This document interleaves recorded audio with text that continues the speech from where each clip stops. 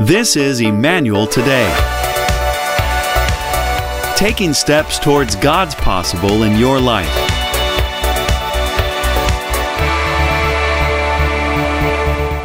Hey, I want to go right into our Brave New World series. We're on part 2. We've been looking at the story of the...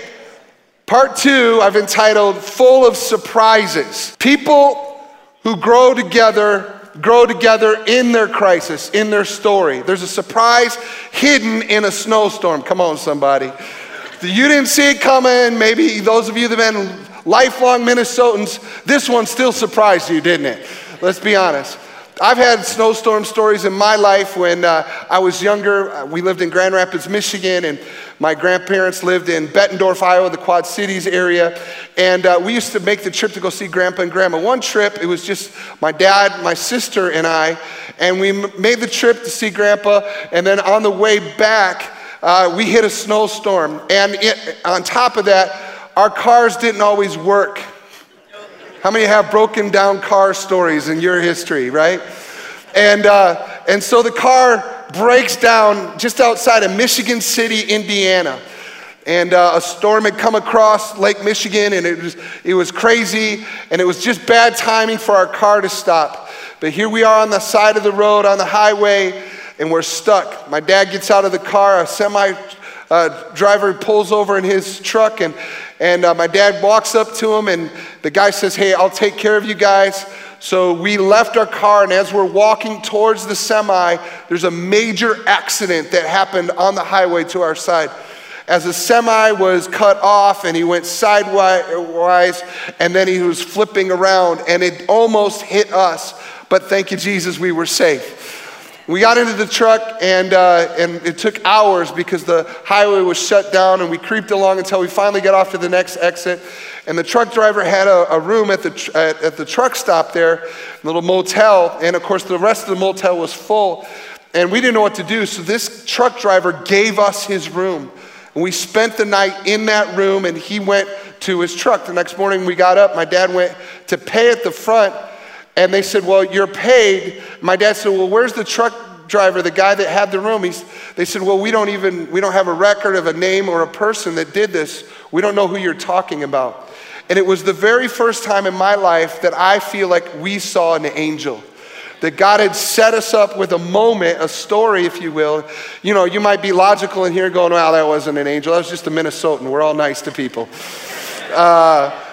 You can have all your logic or whatever, but there was a shared experience between my dad, my sister, and I that bonded us together, and I carry it with me to this day. And that's what happens in crisis, in the middle of unexpected events, snowstorms. But you might have something a little bit more scary than a snowstorm. It could be a lost job. It could be a breakup of a marriage. It could be bad news from the doctor about your physical well-being. It could be a phone call that you receive about a loved one who has died and gone to heaven. And you hit the middle of the storm, and in the storm, it's very difficult to get your bearings and to figure out, where am I going? Fear can take over. But what we see here in the book of Acts, and in fact, I want you to turn to Acts chapter 2, towards the end of in the book of Acts, you see a group of believers that are brave. They face one circumstance after another, and somehow they have a way of making it move forward. The fear doesn't shut them down. They have a way to proceed into the future. The Holy Spirit shows up at the beginning of chapter 2 and surprises the believers in the upper room. Really unique supernatural signs and wonders kind of break out, and it was like the Avengers showed up in real life. And someone showed it on Instagram Live, and it was viral, and people were starting to show the event up at the event spontaneously. A crowd of thousands gather, and Peter steps up to explain and preaches the first sermon about Jesus after his ascension. And Peter challenged the crowd to believe in Jesus, and not only a few responded, but thousands. Look at verse 41 of Acts chapter 2. Those who believed what Peter said were baptized and added to the church that day, about 3,000 in all. So in one day, in one moment, one surprise, they went from 120 people to 3,000. And the people who were believed were baptized, it says. And there was massive church growth. Then after the big event, this big, huge supernatural event, they had to go home. And the believers had to look at each other and they go, what's next?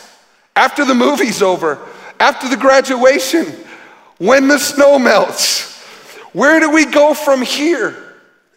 And I want you to catch something we're going to look at here in the next couple verses, is that what they learned here became a pattern for them throughout the rest of Acts, and it's a pattern that we can follow. And they followed the Spirit. They didn't have the answers for every circumstance, but they learned to follow the Spirit into a brave new world, and it resulted in new rhythms in their life. They were patterns that kept them on track, a frequency that helped retain attachment to the truth. And this is a big word, they were adaptable. Everybody said adaptable. Turn to the person next to you and say, I hope you're adaptable. Adaptable people are the kind of people you see in Acts. You show up, it wasn't like you thought it was going to be at the beginning of the day, but you had to make an adjustment. And they had a willingness to face the unknown. And there are tons of surprises that you will see throughout the rest of Acts. And they were adaptable, and they followed the Spirit.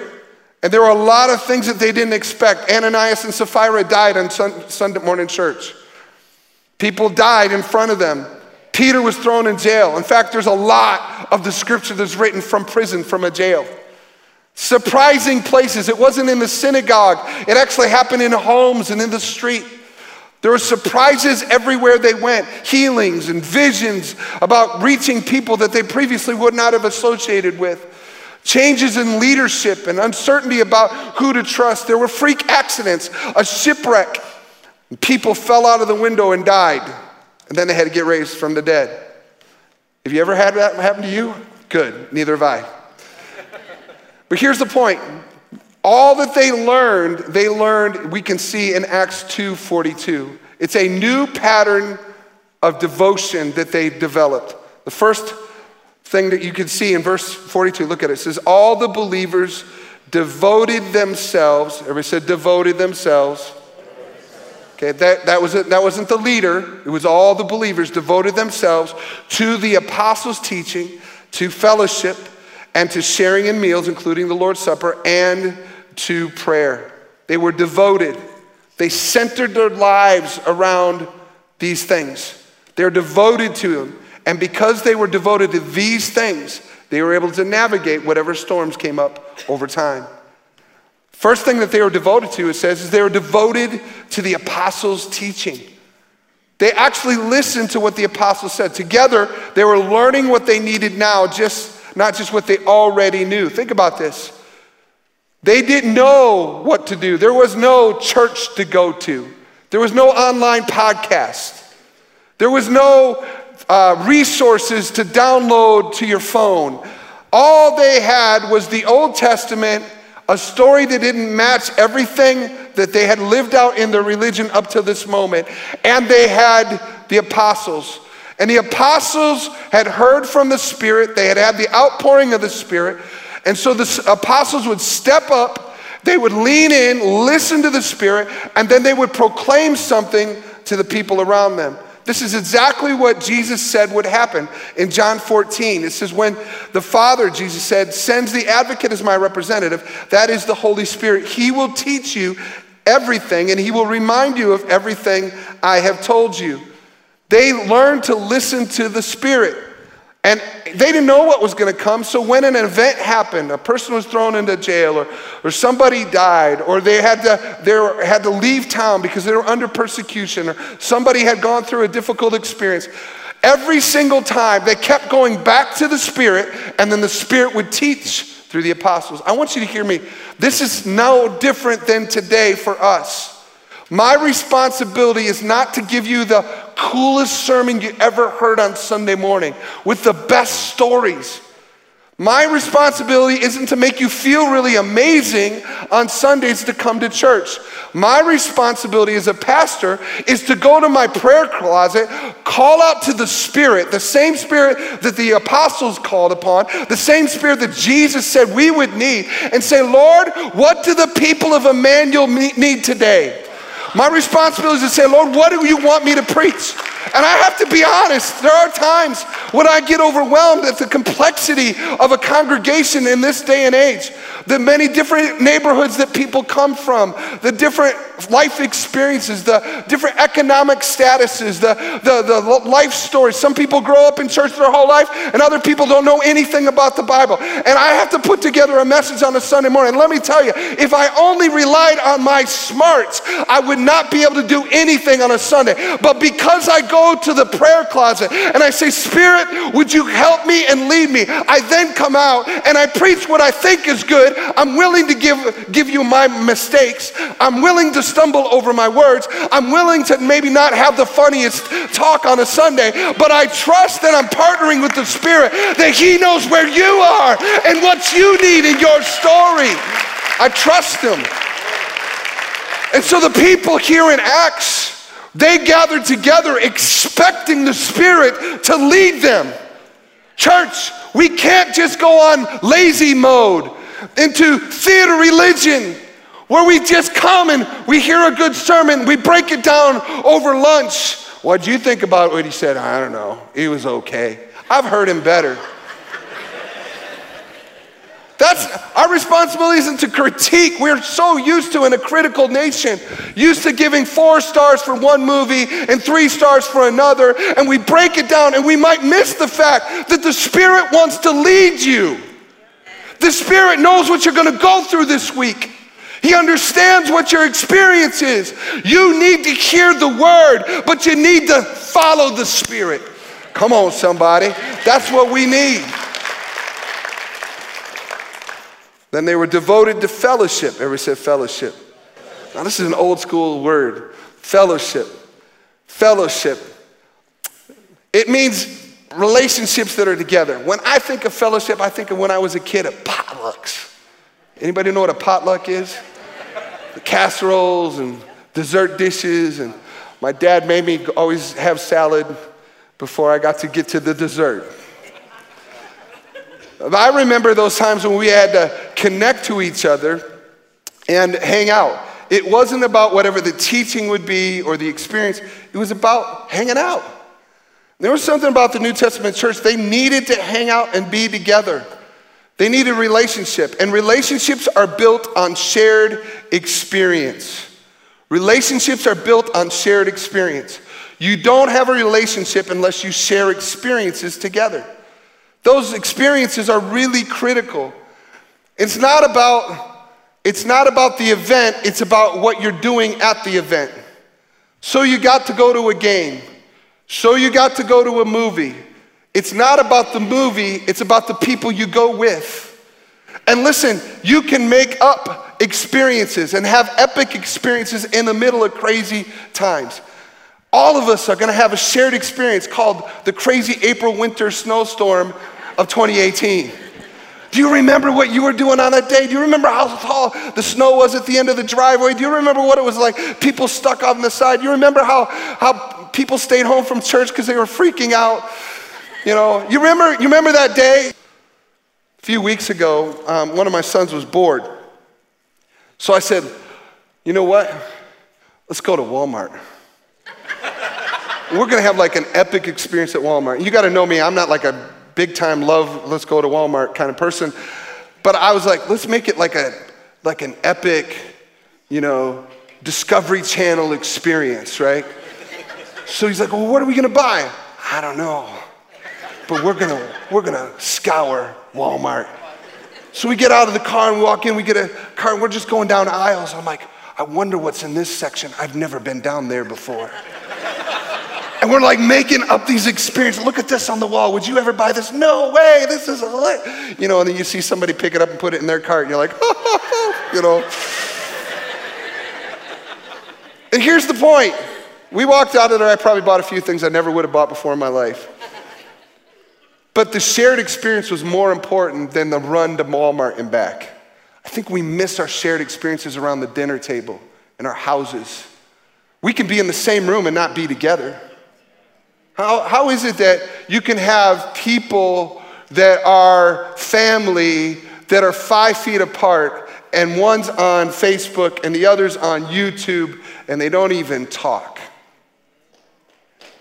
And there was something about fellowship that requires connection to the other. And sometimes that means shutting down the things that stop us from having fellowship. Selah. We need to find stuff to do together. And this is what I call Redwood faith. You'll hear me talk about it all the time here at our church, but I love when we gather together as a church and we get an opportunity to worship and there's opportunity to preach in the altars. There's nothing that replaces the presence of God when we gather together. However, if that's all we have, we will fly like a bird with only one wing. We'll fly in circles. The other wing that we need is fellowship and relationship with people. It's the real life stuff, the connection. It doesn't have to be about something spiritual, but it's saying we're all together. Redwood faith, the great redwoods out on the West Coast, they go hundreds of feet tall, but their roots only go 8 to 10 feet deep. And the only way that they stand for centuries is that their root systems are interconnected. You need interconnected root systems in order to say you need fellowship. And that's fellowship is what you see in the New Testament here in Acts. You see what you see if you perhaps have ever watched the Fellowship of the Ring in Lord of the Rings. They're on mission, but they were doing it together. It's what Hebrews says in Hebrews 10. Let us hold tightly without wavering to the hope we affirm. For God can be trusted to keep his promise. Let us think of ways to motivate one another to acts of love and good works. And let us not neglect our meeting together as some people do, but encourage one another, especially now that the day of his return is drawing near. Friends, you need fellowship. I need fellowship. To the extent it's not about the service, it's about us. It's about us together on the journey. That's why we talk about connect groups. It's not about connect groups. It's talk about youth ministry, but it's not about a service for youth ministry. It's about the relationships that develop together. If you're a parent, you need other parents that are on a journey just like you are to encourage you. You might need a mentor that's older than you and go, you're not going crazy. It's going to be all right. But we need each other. And friends, we need each other now. The third thing is that they were committed and devoted to sharing meals. Can I get an amen to that? Including the Lord's Supper. Now, there's something about the early church. They actually ate together a lot. They were together. Everybody said together. Not in separate rooms, not just through the drive-thru, but they actually ate together. Why? There was conversation that happened around a meal. Jesus and his disciples ate together all the time. The one meal that we focus on most frequently, other than the feeding of the 5,000, is his Last Supper. And we call it communion when we do it in the church. But that can often miss the point of what the context was. Communion, Jesus taking the bread, said, "This is my body broken for you. Do this in remembrance of me and eat it." They also said, "This is my cup." And when he took the cup, he said, "This is my blood poured out for you." And we can often think of that as an individual exercise. Me and God. God, I need you. I need your forgiveness in my life. I need you to put broken things back together again. I need healing or whatever it may be. And we think of it as a kind of a cylinder between us and heaven. But in reality, the context of the New Testament, Jesus was used to meeting together. And he knew it would be important for his disciples to continue to meet together. So when you get together, this is what I want you to do. Remember me in your group. In the church world, we have kind of an individualistic world. We kind of do our own thing. We put our time in on Sunday morning, and we get out to the parking lot before everybody else gets out so we can beat them to the road or to the restaurant or whatever it may be. But Jesus was saying, when you do get together, it's important, yes, to remember the Lord's Supper, to remember connection to each other. Remember Jesus and what he did. That's the thing that binds us all together. But don't miss the fact that they actually met together for food. There was relationship around that. They needed each other. Well, often I'll go to a wedding, and sometimes people will choose to have communion at a wedding. It's a great kind of challenge for me because I'm like, how can I have only communion on the platform with the couple and not have it with the people in the room? And the way I kind of reconcile that in my head is we're going to have a reception later on. Come on, somebody. And we'll all eat and chill out. But the point I'm trying to make is that we actually need to be together in that. And together is better than alone. Together is better than alone. Say that with me. Together is better than alone. And when they did get together, because this was the unique fabric of their relationships, it unleashed unusual generosity and joy. And they sold property and possessions, and they shared money with those in need. Look at verse 43. A deep sense of awe came over all of them all. And the apostles performed many miraculous signs and wonders. And all the believers met together in one place and shared everything they had. They sold their property and possessions and shared the money with those in need. They worshiped together at the temple each day, met in homes for the Lord's Supper, and shared their meals with great joy and generosity. All the while praising God and enjoying the goodwill of all the people. And each day the Lord added to their fellowship those who were being saved. What a powerful expression. Because they were gathering together, because they were committed to each other, because the love of Christ was now inside of them, they simply shared. They noticed need around them. They cared for people. They didn't hoard it or doubt or question or get cynical about the people in the body. But they simply gave, and listen, because it was that kind of environment, it was attractive. People wanted to be a part of a group, not for the money, not for the gifts. They wanted the relationship that these people had. This is radical generosity and discipleship. You don't see examples where the early church is simply giving without a purpose. The believers are giving because someone else is lacking. And that genuine concern for the other is the core of the community. Let me just say this. I can't go down this rabbit trail for long. But as a church, we must always care for people that are believers in the church. Not just our church, but in our city. There are sisters and brothers in our city that are going through injustice, and we need to care for them. They're going through pain that we may not feel. We might have abundance. They might have lack. We need to care. It's one of the great commitments that we have with Kingdom Builders is the local aspect. To care for our cities, our churches in Minneapolis and St. Paul. And many of them are churches that have different representations. We have Hmong brothers and sisters that have great need. We have African American brothers and sisters in the city have great need. We as a church at Emmanuel in all three of our locations cannot turn a blind eye to the need of our sisters and brothers in the city. We have a responsibility to be generous in our prayer, our life, and our money. Give me an amen to that. Come on.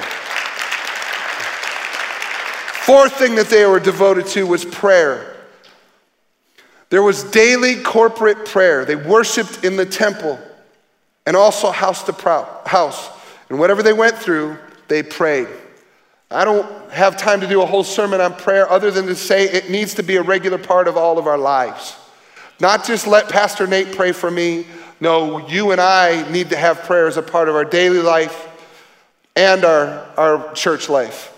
So we need to have daily prayer. Prayer in the home, prayer with other believers. When you gather together with believers, perhaps your connect group is a bowling group or something. Can you pause at some point in the night after you're celebrating your big score and how many strikes you got? And at the end, just gather together and say, how can I pray for you? And pray together. Can you pray in the ordinary daily stuff? Because that's what the New Testament church did. And they never knew what was going to come out of it. And friends, regular prayer about regular things prepared the church for surprises. Regular prayer about regular things prepared the church for surprises. It is really important before your crisis to develop a pattern of prayer, not just alone, but with other believers.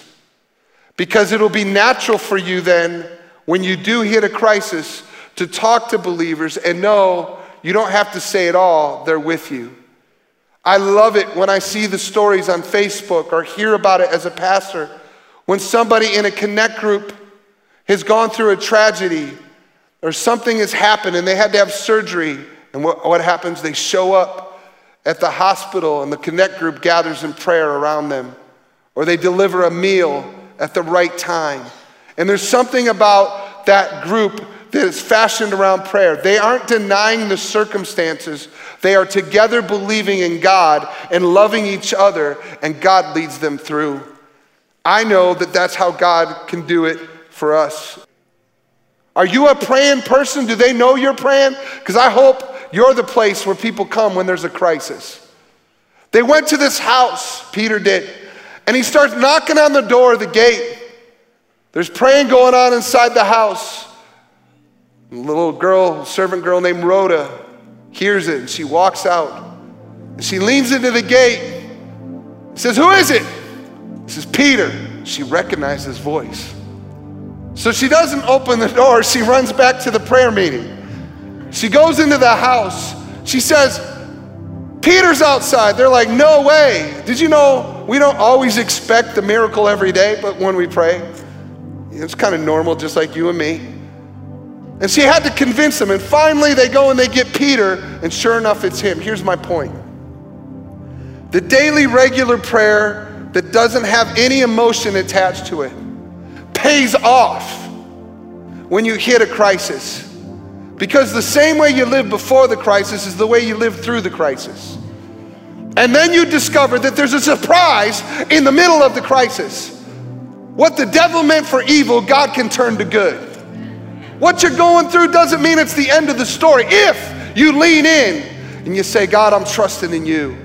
If you open up the opportunity, instead of battling it in your brain, coming up with a strategy, going and getting a lawyer to get Peter out of jail, trying to figure out your way of doing it, maybe if you begin to pray, God would begin to let him out of prison on his own.